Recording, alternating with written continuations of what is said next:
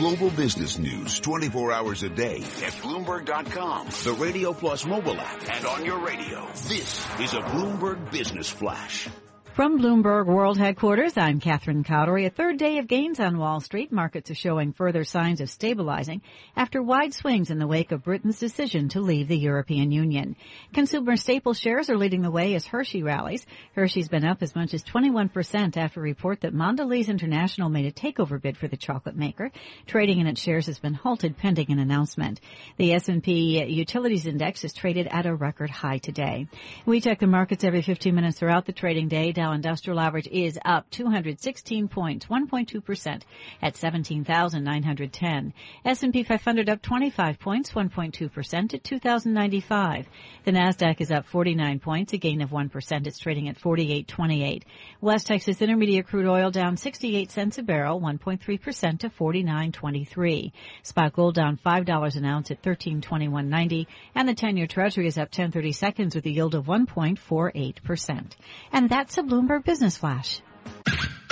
You're listening to Taking Stock with Kathleen Hayes and Pim Fox on Bloomberg Radio. Political uncertainty, a recession perhaps baked in the cake now. That's all that's going on in the UK and more since the vote last week to leave the European Union. Joining us now to look at what's next for that economy, what it means for the British pound, is Carl Weinberg, Chief Economist, Managing Director at High Frequency Economics.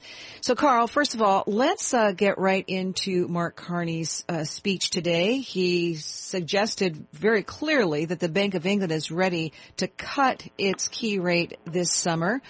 Some are already saying there'll be two rate cuts, one in July, one in August. And he also said, well, let's start with the rate part.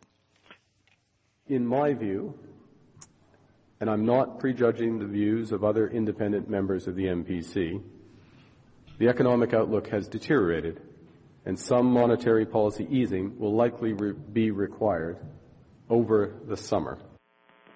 Carl, what do you make of this? Was this a surprise? Well, yes and no. First of all, anytime Mark Carney talks about cutting rates, it's a surprise, because if you look at his career, both in Canada and the UK, it's always been, rates have been too low for too long. They have to go higher. And, of course, with that comes the caveat that he's never actually hiked rates on those threats, so that when he talks about easing, you have to take a deep breath and, wonder how much of this is, conditioning us for expectations rather than actually prepared to do something.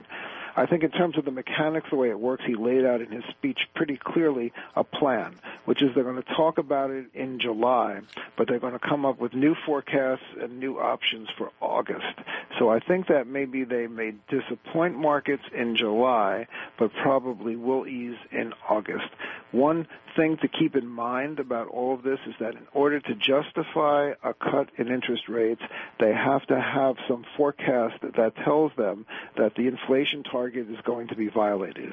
And to make that forecast, they need some idea about a policy setting. And policy, as we all know, is extremely up in the air right now without even a prime minister to make it, let alone a parliament to approve it.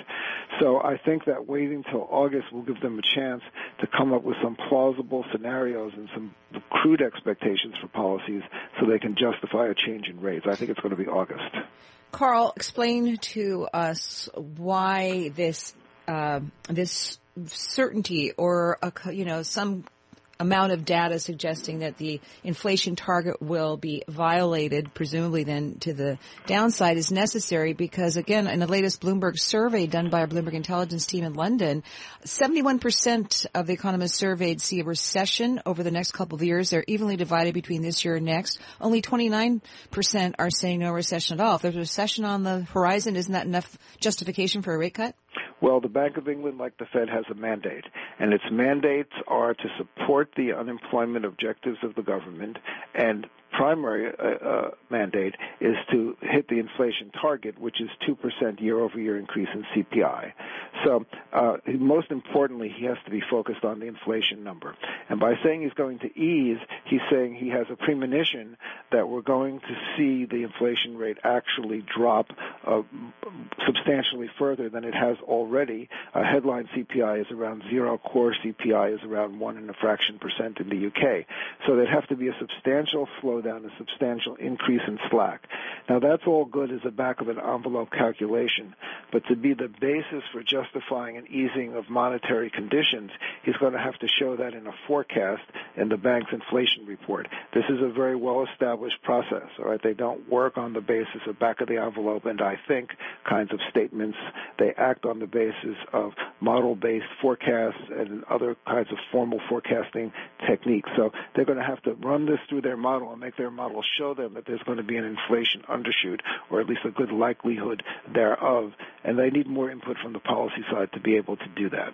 What does this mean for the pound sterling down against the dollar after Mark Carney suggested that rate cuts are a very strong possibility anyway? And, of course, this pound sterling's tumbled more than 11% since polls closed on June 23rd. Yeah, well, what he's done is he's indicated what we used to call in Fed days, and I know you remember this, Kathleen, a bias toward easing. You know, this is a statement of his personal bias, at least, toward easing. And the market has taken that as a promise of lower rates to come, and they are doing what they've been told to do, which is discounting that bias as being a premonition of what's going to happen. I'm not saying that he can't do this. I suspect he probably will, but he's just not going to be able to do it between now and the MPC meeting in July.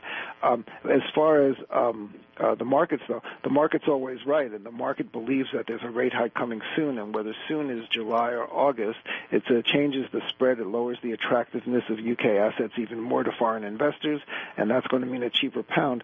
You know, markets also deferred this morning on selling off after the current account numbers came out. But the current account numbers have been just appalling, and we've been warning readers of high-frequency economics for a long time that a sterling crisis is a potential outcome of running a current account deficit as big as 7% of GDP. And the numbers we saw this morning were that order of magnitude and not getting any better. So I think there are a lot of reasons for sterling to cheapen, and that Carney's statement today probably catalyzed some of that thinking, maybe a little bit firmer on the side of sell. All right. Carl Weinberg, thank you so very much for so eloquently summing up the forces that are facing Mark Carney. He's head of the Bank of England as he looks at the possibility, his own bank forecast a deep recession if this Brexit vote goes through. So Carl pointing out, though, that he's a couple of hurdles to cross, and one of them, of course, is inflation, where that is looking when the Bank of England gets to July. I'm Kathleen Hayes. This is Taking Stock. My co-host Pim Fox on vacation this week, and this is Bloomberg. A week from tomorrow, the United States Labor Department will be releasing its jobs report. In the meantime, we're going to look at some of the big indicators of the labor market as the Fed considers its next rate move. Coming up, this is Bloomberg.